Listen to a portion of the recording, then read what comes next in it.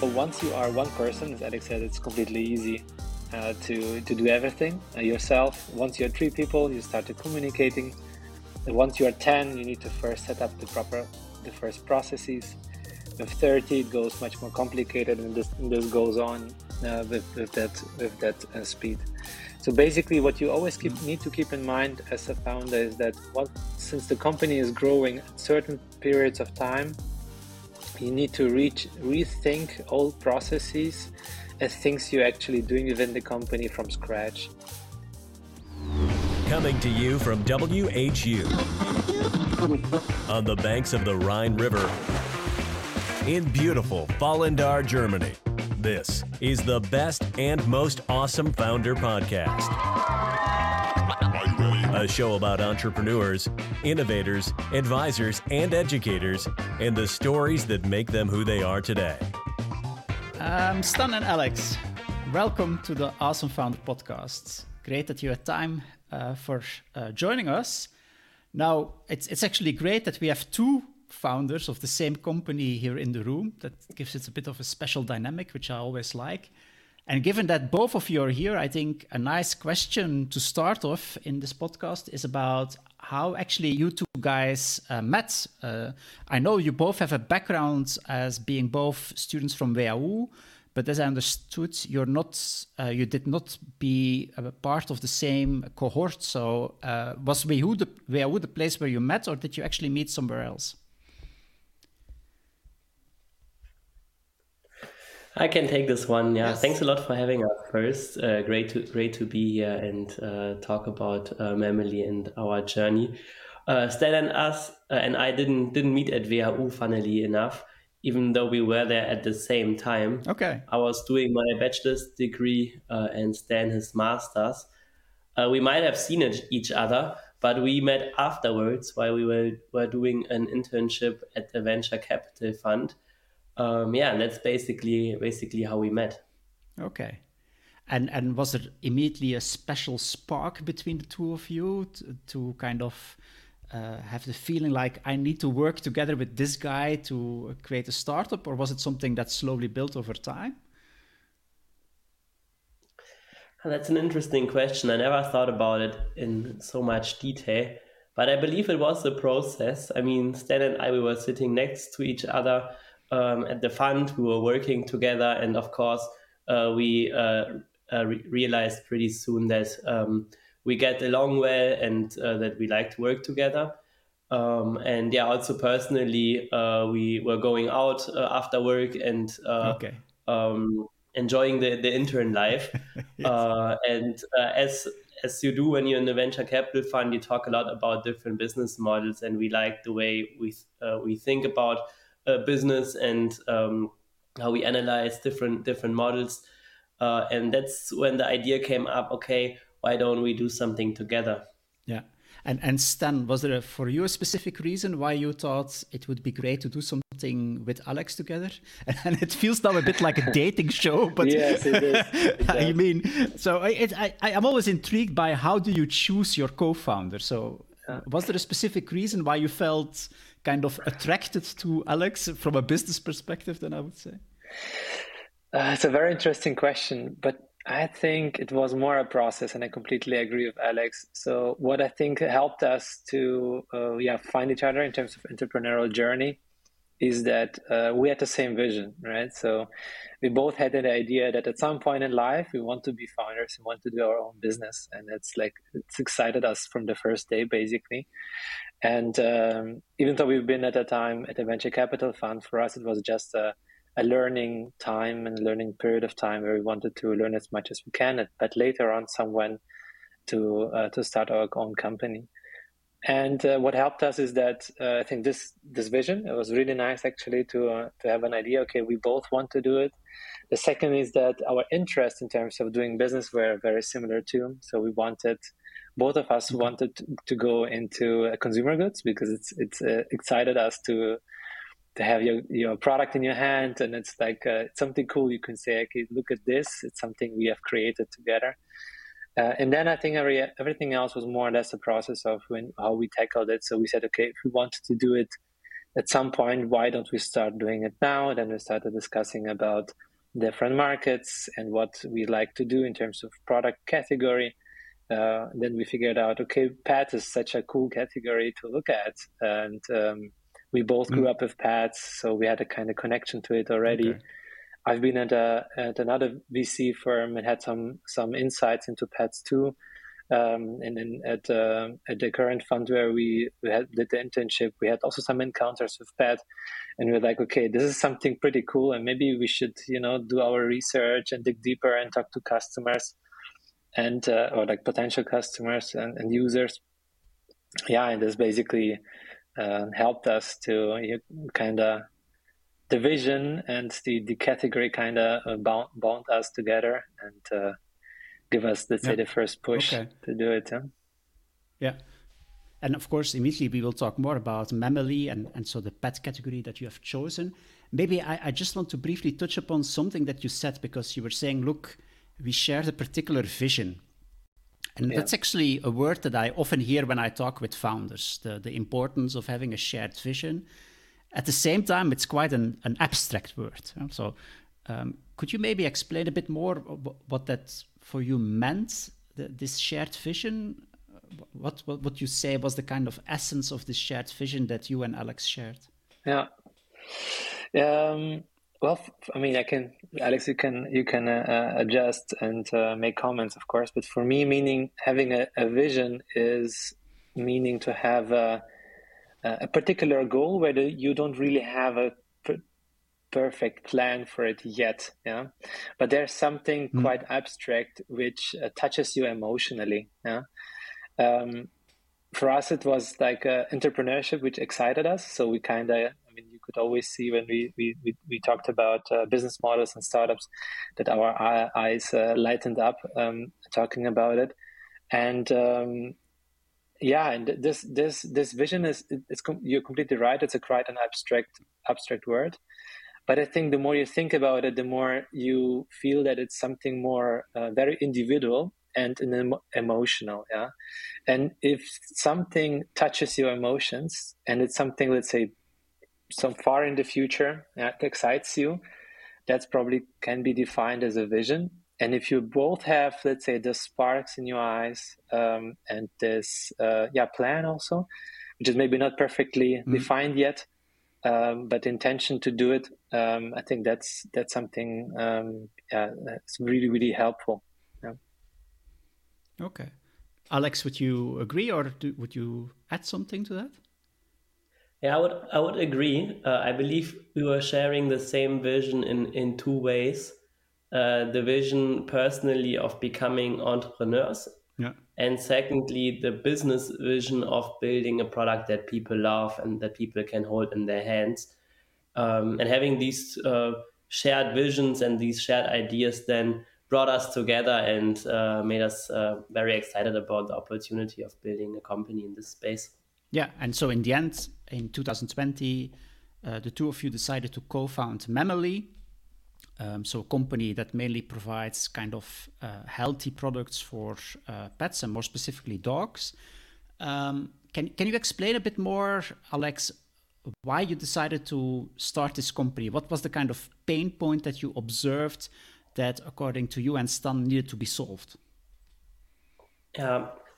So we noticed that pets develop problems during their lifespans.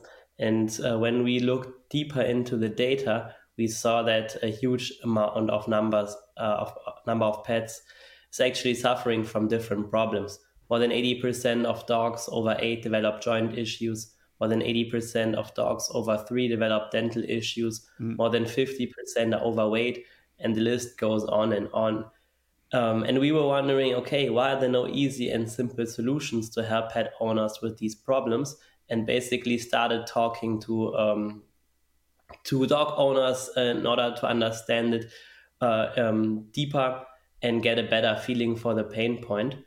And once we clarified, okay, there's a real need for a product that solves these issues in an easy and comfortable way, that's when we came across supplements for pets, which is a very new category for us humans. It's also widely used, I think more than 50% of Europeans use supplements on a regular basis. Okay. But for pets, it's still new.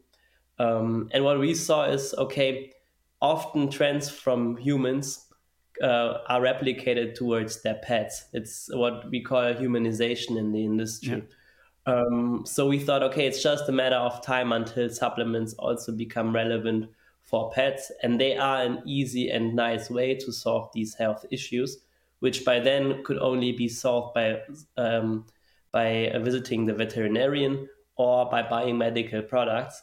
So we saw a gap in the market, we saw a big pain point, and we saw a way from the human category which could be replicated to pets. Yeah, okay, great. And Stan, I saw on the website that you quite heavily emphasize this collaboration with vets, so the doctors for the animals. Can you explain a bit more why this kind of collaboration with veterinarians is so important for you guys? Yeah, it's a very good question. Usually it is like this, that the category where we are involved is a very new category, right? So there's a lot of education to do. And veterinarians are still an important important party who is like shaping the meaning and shaping also the market and the pet industry. So what we are doing in that terms is that we are, first of all, in really close contact with vets. We have veterinarians in-house who are supporting us in the product development process, but also in the consultation of customers when it comes to questions to nutrition, but also regular questions they have. We have also a televet service where basically every customer, and not only customer, but everybody could actually join and ask questions and set up an appointment. So we have a lot of knowledge in-house, but for us it's also important to talk to industry experts in our field. And here we talk to different universities, who are really on the edge of scientific research.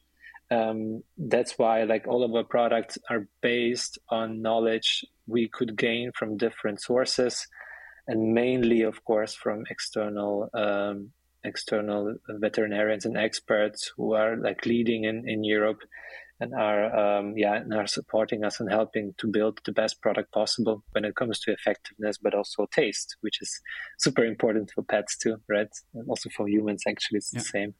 Taste of the product has to be good. No. Okay. And can you give maybe a concrete example of a project for which you work together with universities? What kind of projects do I have to think about? Yeah, well, the simplest one is new product development. So once we have identified the needs of the customer and the needs of the pets, so basically looking at data from researchers, external researchers, but also looking at customer behavior and requests on, I don't know, Google or Amazon or other sources. We know exactly what kind of problem we want to tackle. Then we take this idea. We have an internal product development team who knows what is the right form of the product to be. So often it's actually the chew. Yeah, that's like the snack format. Once we know this, we basically select the right ingredients to tackle those specific problems. And here we try to have a wide variety of different ingredients who can tackle the issue from different aspects. Because often if you think about joint issues, for example, there are different mechanisms behind it, why a dog develops certain kind of problem, so to say, health problem, and you can tackle this issue from different angles. Yeah, so that's why we look for the ingredients who have the highest effectiveness on that field, and then we discuss it basically with universities, what their feedback is in terms of bioactivity of the product, in terms of the actual effectiveness, the actual research on the research papers, because often if you're not so deep in the research field, you need a little bit of background to understand what the research paper actually mean, right? the behind it, because research can be done in different ways. Yeah?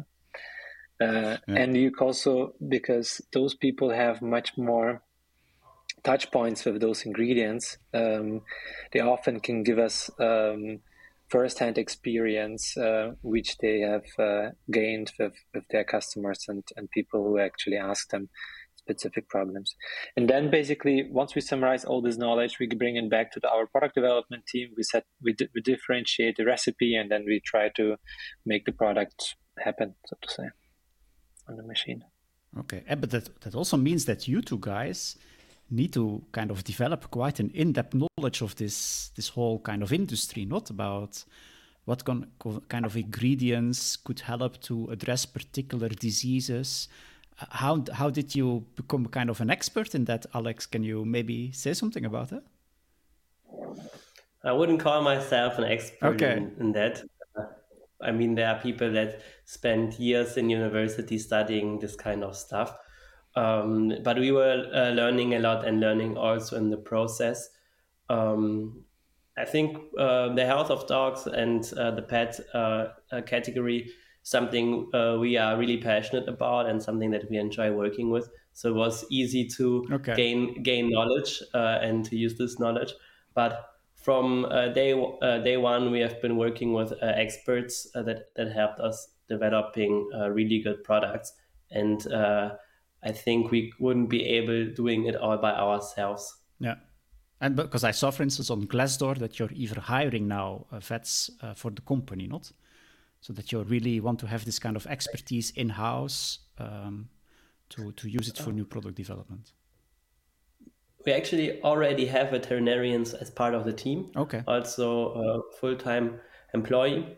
But we want to further leverage the expertise of veterinarians and enlarge the team in that sense. So we're looking for someone. Okay, perfect. And in the end, as I understand it, your business model is what we call a direct-to-consumer business model, where people can order the products on your website. They can also take a kind of subscription if they want. Can you maybe explain a bit why you decided for this business model? Because you could also take the decision to have your products in big pet shops or to take an alternative approach. Why was this approach attractive for you guys? In the beginning, the direct-to-consumer business model seemed like the logical first channel for us because we wanted to be very close to the customer and really understand their needs. Yeah. The problem with retail, I mean, retail is a big channel and a lot of pet customers still shop offline. Yeah. So this is also highly relevant. But you're not in direct contact with the customer as it's a B2B2C model in that sense, right? So yeah, the direct-to-consumer model was the logical first step as we want to be close to the customer, as it's relatively easy to set up.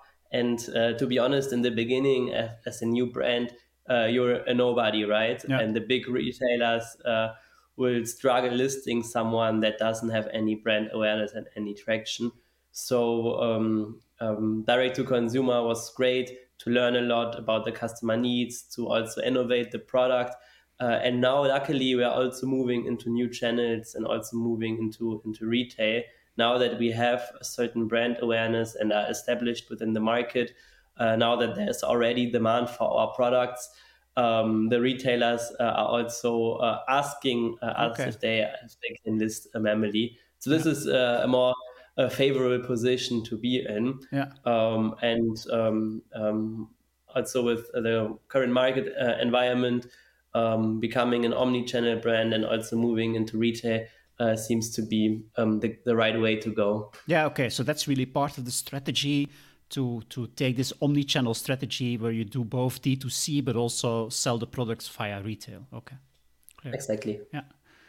Maybe because you were both mentioning already quite heavily the importance of a good relationship management with your customer. You need to really understand the customer. You need to know what they like about your products, what they maybe don't like.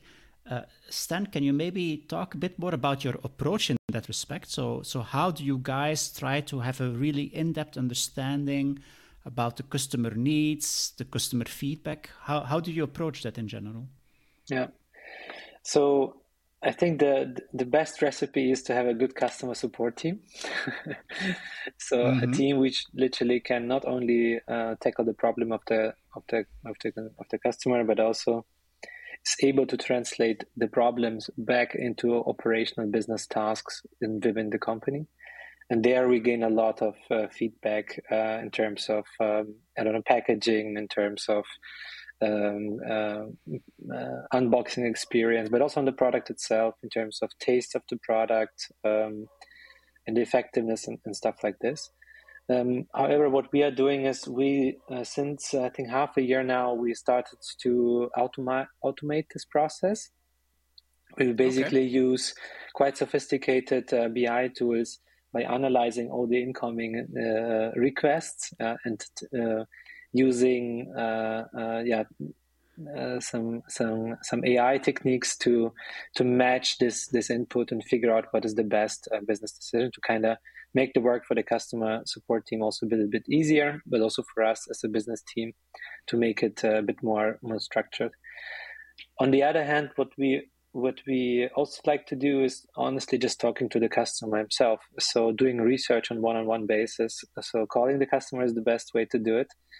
Be prepared, of course, but also have your hypothesis you wanted to test and do it on a one-on-one basis, because often customers complain, but maybe it is a little bit of a more the emotional point of view, and it's not the actual problem which is behind it. And often it's a matter of communication, which we have to do better, because often a lot of things are already considered, but maybe the customer just does not really perceive it that way we perceive it. So this is, let's say, the two different tools we use: input customer data, but also we go out to the customer himself and talking to him directly.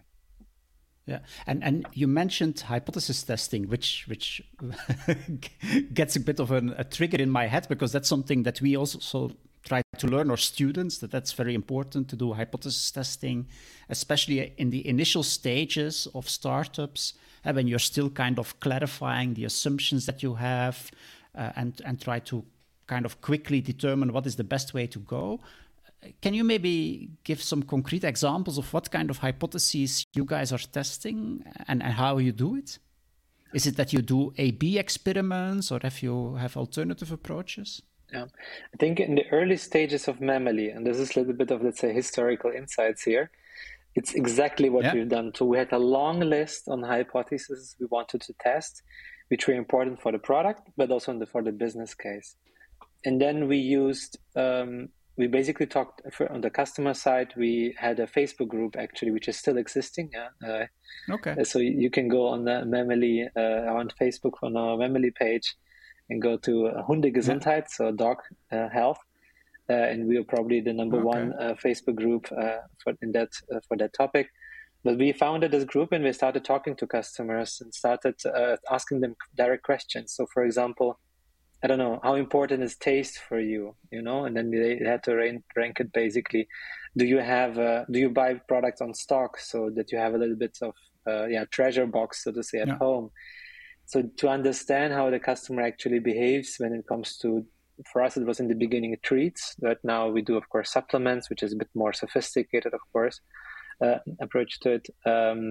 But basically, just finding the right channel to your customers is the best way, and talking to them, it's probably the easiest way to do it.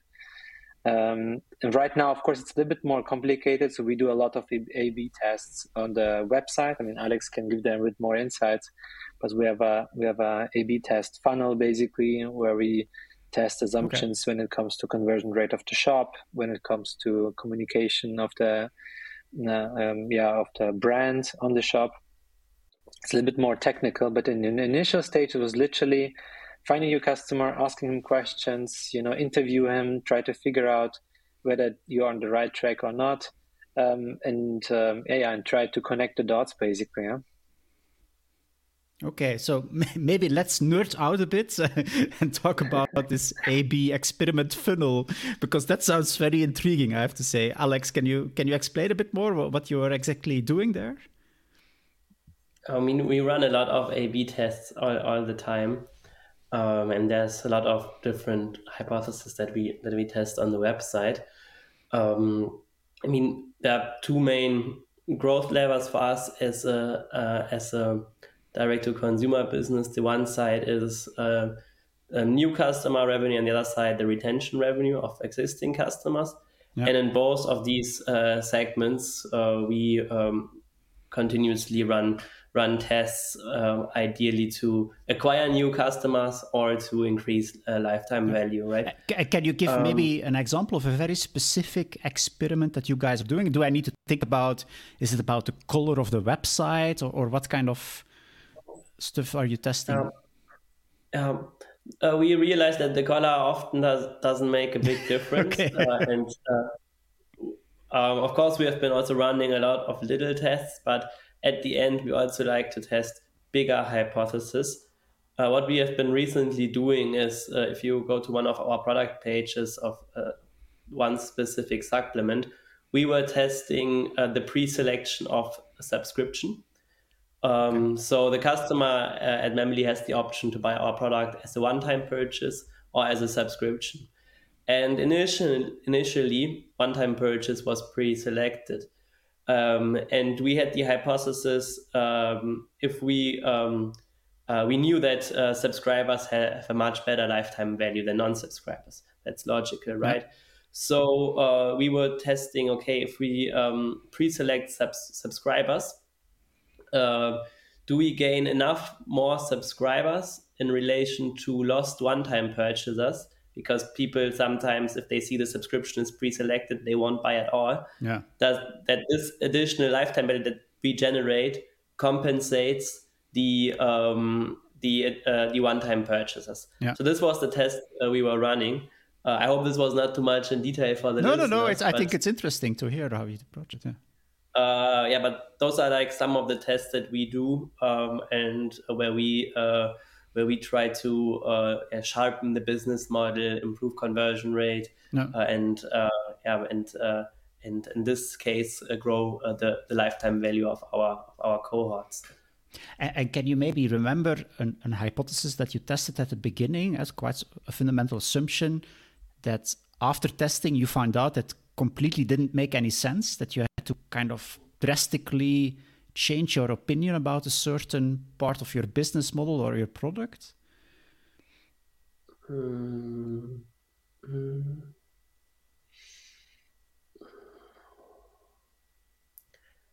So we didn't do a hard pivot, I would say, where we were completely wrong with one of our big hypotheses. I can't think of anything right now. Stan, do you have one of? Oh. I have another thing that we tested in the beginning, which is prices. I think that's something that every business owner, especially also in e-commerce, should spend time on testing. And in e-commerce, of course, it's easy to test, right? It's easy to change the prices. And we realized that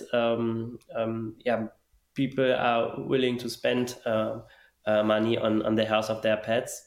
This also led to the decision to go with a very premium positioning of the product and of the brand, because when testing different price points, we realized that there's some elasticity, and people basically like to support the health of their pets with premium products. We wouldn't have realized this if we didn't test different price points. Yeah, because that's something I also discuss heavily with my students, how to kind of test willingness to pay. And I think what you shouldn't do is simply ask people like, oh, how much would you be willing to pay? Because actually sometimes people underestimate how much they're willing to pay. I think especially for this kind of emotional products, like supplements for your pets to make them healthier. Can you tell a bit more about how you actually try to find out willingness to pay? Yeah. Basically, when we started all in the beginning, we listed the product at different price points. Okay. Let's just make it as an assumption. We put the product for 19 euros, 29, 39, and 49. Yeah. that was the range where we thought, okay, this is what people could be willing to pay for a supplement for pets. At some price points, we didn't see any difference. So we saw, for instance, 19 euros was converting as well as 29 euros. Yeah. So it made sense to go for a higher price, basically. Yeah. I mean, all of this is hypothetical. The test was a little bit more complex, and but still, that was how we proceeded. Yeah, but the principle was like we experimented with different price settings, looked at the conversion, and if we saw that an increase in price did not lead to a decrease in conversion, you actually had an indication that the willingness to pay might actually be higher than what you initially expected. Exactly, and it's a real life test setup, so it's real data. And I think it's also funny what you mentioned earlier, asking the customers, because we did in the beginning. Okay. And we realized that in the end, customers want, of course, all the features, all the product features. They want organic, they want this, they want that, but they want the lowest price, right? And this simply isn't viable from a business perspective, even though we always try to offer the best product, the best price, right? But sometimes customers want too much and want to pay too little. And maybe, Stan, just to kind of wrap up this kind of topic about how to manage relationship with your customers. Of course, today we have the whole kind of generative AI revolution with ChatGPT and other tools that are rapidly emerging. Are you guys trying to leverage that kind of tools in one way or another to further increase your customer understanding? Yes, definitely. And I can advise everybody to do it too, yeah? So jumping on new technologies is always very beneficial. And I think that makes also our startup, a better business model from my point of view, because you can adapt really fast, and you should do it if you have the chance to do it. So what we are doing is actually also on the customer side. First of all, we're going into a better customer experience by using AI technology also to automate our processes within the customer support team. So being fast to your consumer, we figured out it's extremely important to have a really good first touch point, and it has to be on the solution side. So not checking in, that we received your email, but to give the first points towards the solution to the consumer. And we are working on this response time, first touch point time, using AI technology to be much faster on that side, to figuring out what are the best problems we should focus on. The system gives us suggestions, what kind of problems to tackle first, to be as fast as possible, and which problems you should do a little later, or there's a second level support required or something like this. It's quite automated already.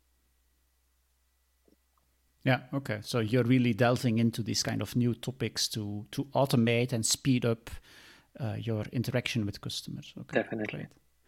Great. Now, last year, I actually don't know if you know, but Glassdoor had this kind of ranking of the 100 fastest growing startups in Germany, and you guys were on that list. So you were seen as one of the fastest growing startups in Germany, which is nice, of course. I think growth is always a good indicator. But I think it also triggers challenges, because if you have to grow fast, that triggers new challenges, new problems to address.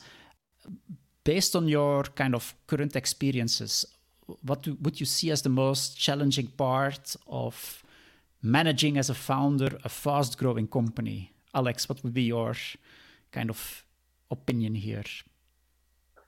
So if you get up in the morning, what is the first kind of a problem that you're thinking about nowadays? I mean, we grew quickly, like from 0 to almost 50 employees in 2 years, and there were a lot of challenges which are still present right now, which we have to tackle.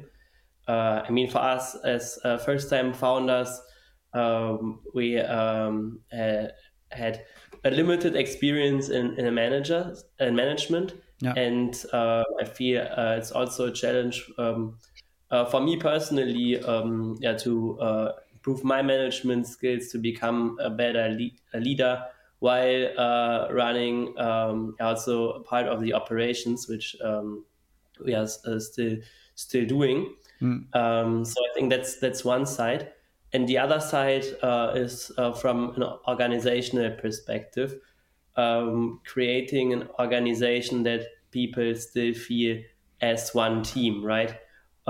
Especially building the whole company remote. In the beginning, if it's 10 or 20 people, you can still talk to everyone on a weekly basis or very regularly.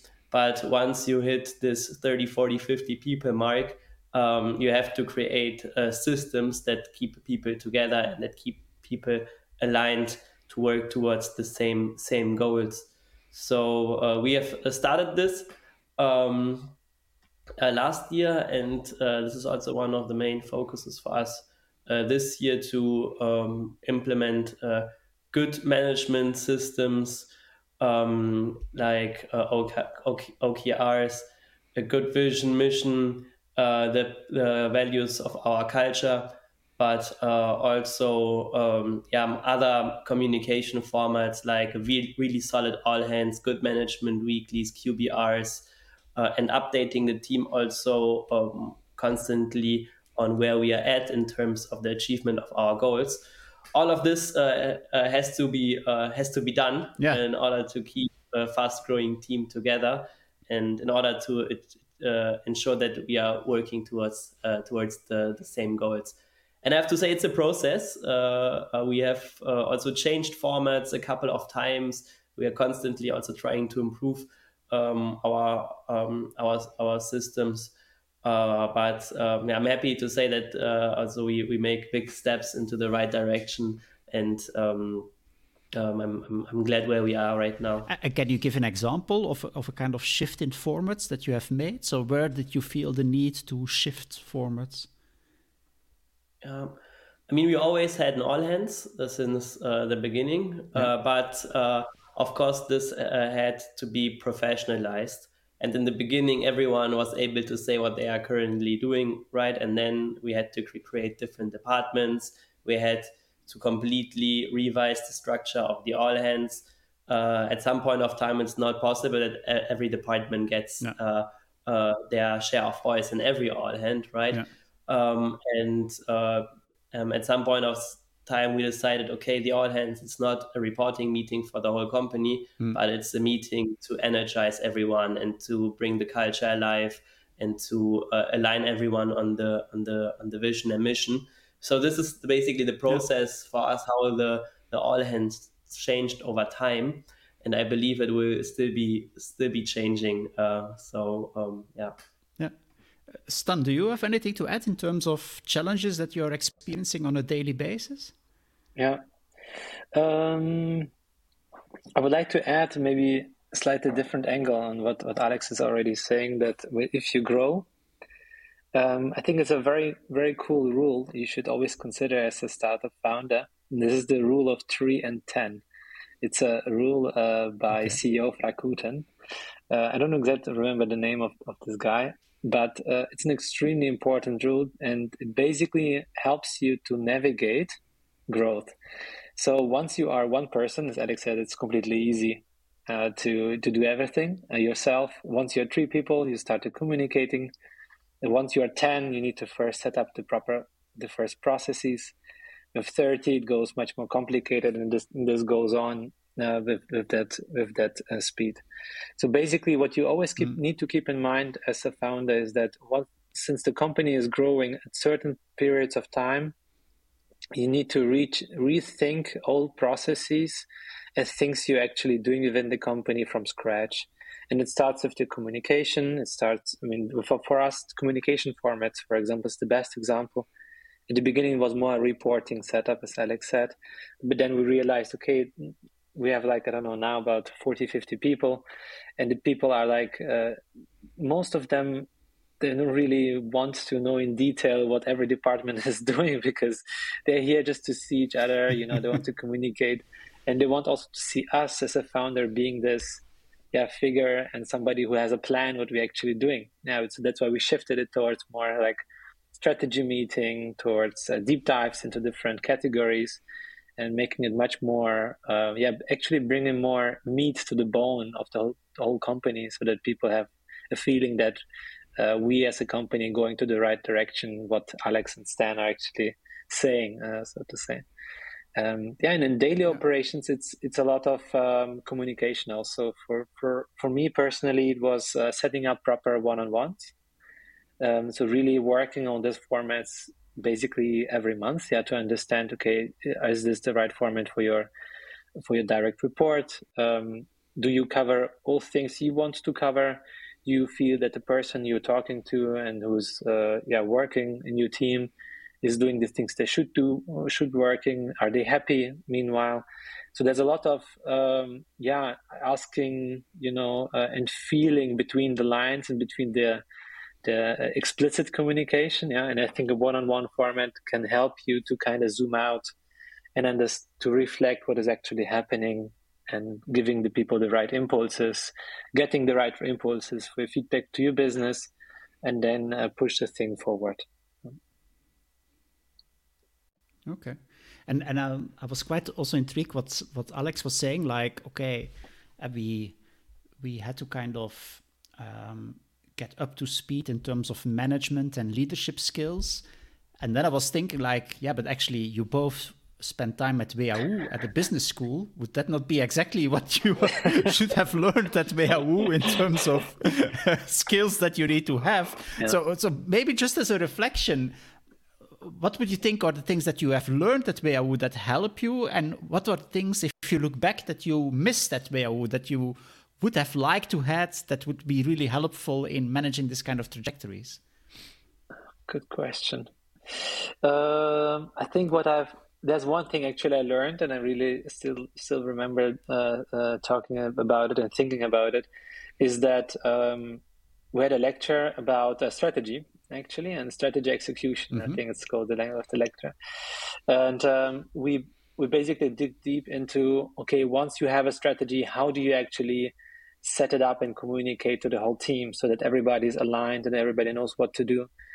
And I'm still thinking of processes to execute it properly, and it's definitely something as a first touch point,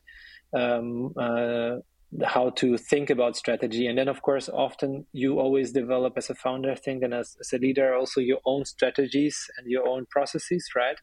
But then at least you know where you can go back and look up, let's say, the literature, look up the theory, and then make it, of course, adapt to your own style and to your own company.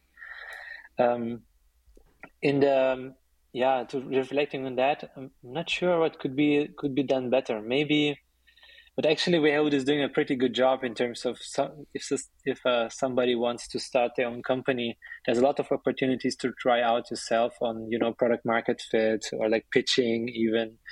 You have quite a good network, so I don't know, Alex. Do you have any thoughts on where WHU could have supported us? Alex, you were in The Bachelor. What did you miss in The Bachelor? Yeah. Maybe I just picked the wrong courses, because I think it's already there, and there's so many good tools, infrastructure, and network that students can choose from.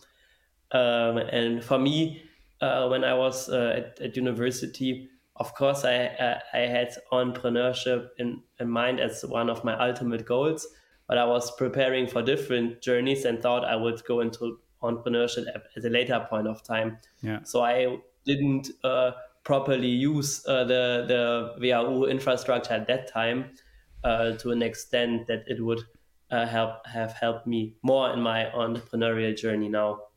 Yeah, but maybe on a broader level, because indeed it's not WHU specific, but on a broader level, if based on your experiences in the past 2 years, and if I would come to you and say to you, I want to get input in how we can kind of improve the course offerings at WHU to really prepare our students to become good entrepreneurs? What kind of courses would you suggest? Maybe one from my side to suggest is a big learning was actually this, organizational structure, and it is like scaling companies from one person, or from two person if you have two co-founders, scaling it like to the first 100 employees. This is an incredible difficult journey because like a lot of companies, and that most of the companies are actually failing at this stage, because at that time you need not only to deliver a good product market fit, but also be able to set up the organization in a way that it can actually grow. And you can do a lot of mistakes, which then would be called legacy. And in order to avoid this, you can do a lot of things. So for example, like setting up proper communication processes. And like for us, it was a learning to, one-on-ones is important, like weekly business reviews, monthly business reviews, quarterly business reviews, OKRs. This is a part of, I would say, of course, it's strategy, and of course, it's like operations as well. But in the end, it's a big part of it is also communication, and making it right, bringing the information into the right format that it reaches the person it needs to reach. And that's incredibly difficult to break down. But I think those companies who succeed are definitely the ones who have this in place. I don't know if it's that the recipe for success, but it's definitely, if they're succeeding, they have that 100% in place. So I would suggest like organizational structure and communication would be one course I could suggest. Alex. No, when we some podcasts ago, we talked with Jack Singh and Oliver Aust, who just published a book called The Message Machine. And it's a whole book about how can startups, if they go from seed stage to growth stage, actually manage their communications, because that's also, according to them, one of the core aspects that you need to manage in a company if you want to become successful. So it's nice to see that you also resonate at that point. And I would agree that it's typically something that in business schools in general, I think we don't pay that much attention to. And it's more about the strategic stuff, which is also important, but actually how do you communicate in the end to your employees these core issues is something I think we maybe don't spend enough time on. I think you have a good point there. Okay, also given the time, I want to just end with some brief questions that we always do, just also to get a bit the person behind the founder. So what we always ask is, do you have any suggestions for our audience in terms of books that they could read or podcasts that they can listen to? And it don't have to be business books, business podcasts, it can be, but you can also go broader if some particular books or podcasts have inspired you. Do you have any suggestions? Maybe Alex, can I start with you? Yeah. I don't listen to a lot of podcasts, but in the beginning I was listening to other founders from the pet and direct-to-consumer space, and I thought this was quite helpful, and there was so much knowledge we could gain from this. A book which I recently enjoyed reading was Peak Performance, which is about self-optimization and also about how to grow as a person in business and life, and how to handle a lot of stress, and also the importance of doing breaks and recovering from these phases of high stress. I think that's something that's also very, very important as a founder. It's quite intense, especially in the beginning, and you're only able to reach peak performance and the best version of yourself if you take these breaks and also have time to reflect on what you're doing. And can you maybe very briefly give some concrete examples of what you try to do? Because as mentioned, you're in this very kind of, I would not call it stressful, but a demanding position where you more and more have to take this leadership role. At the same time, you're still involved in operations, you're growing quickly. So I think it's a demanding role that you have today. So how do you deal with these issues about making sure that there's still a kind of healthy balance? Do you have specific tactics that you're using? So I think sleep is extremely important, and I always try to get enough sleep, and try to use the time before I sleep and I wake up to calm down, and to in the mornings also to prime myself for a successful day. I think this really made a difference for me.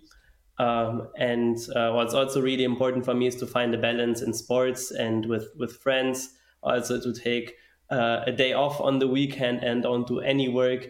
I think these things are essential, because entrepreneurship is a marathon, and it's a long journey that takes years, and it's not possible to do a sprint for 5, 7, or 10 years. So it's really about finding the balance, and having activities outside of work. And I suppose you also take some supplements, given what you're selling. Of course. Okay. Stan, did you have any suggestions for books or podcasts that you want to share?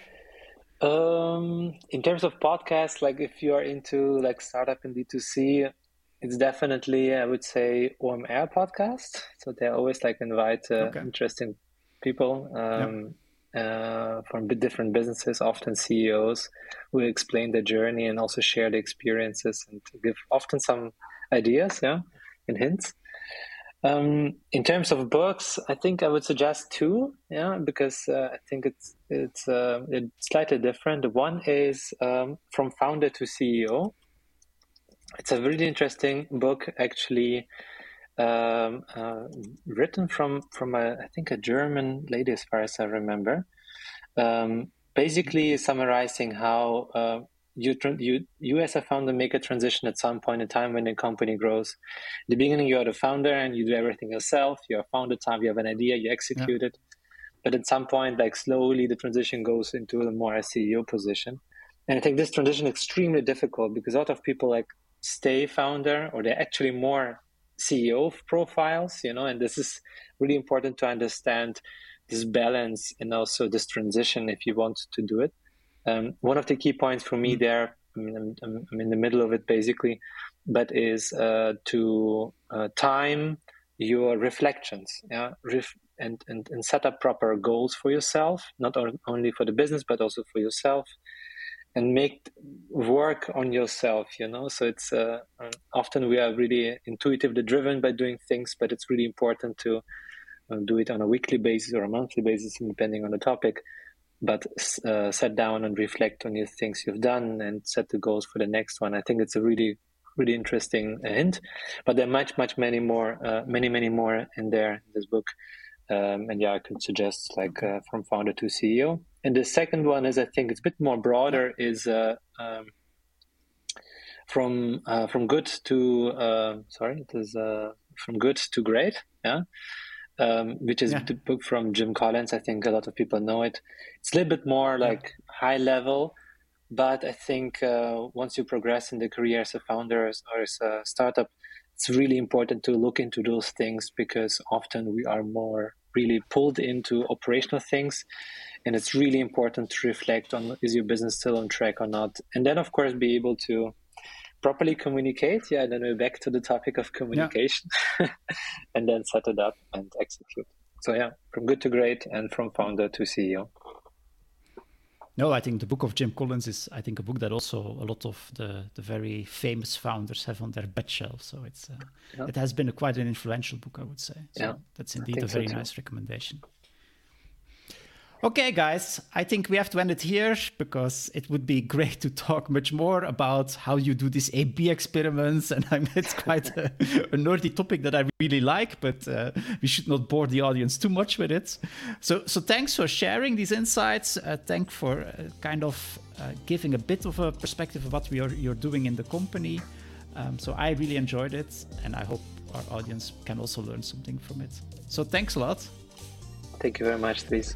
Okay. Thanks a lot for having me. So then we can end the session here. And for the audience, if you liked this episode, please don't forget to give us a good rating on your favorite podcast platform. That always helps us. And we hope we will see you again next time for the next episode. Bye.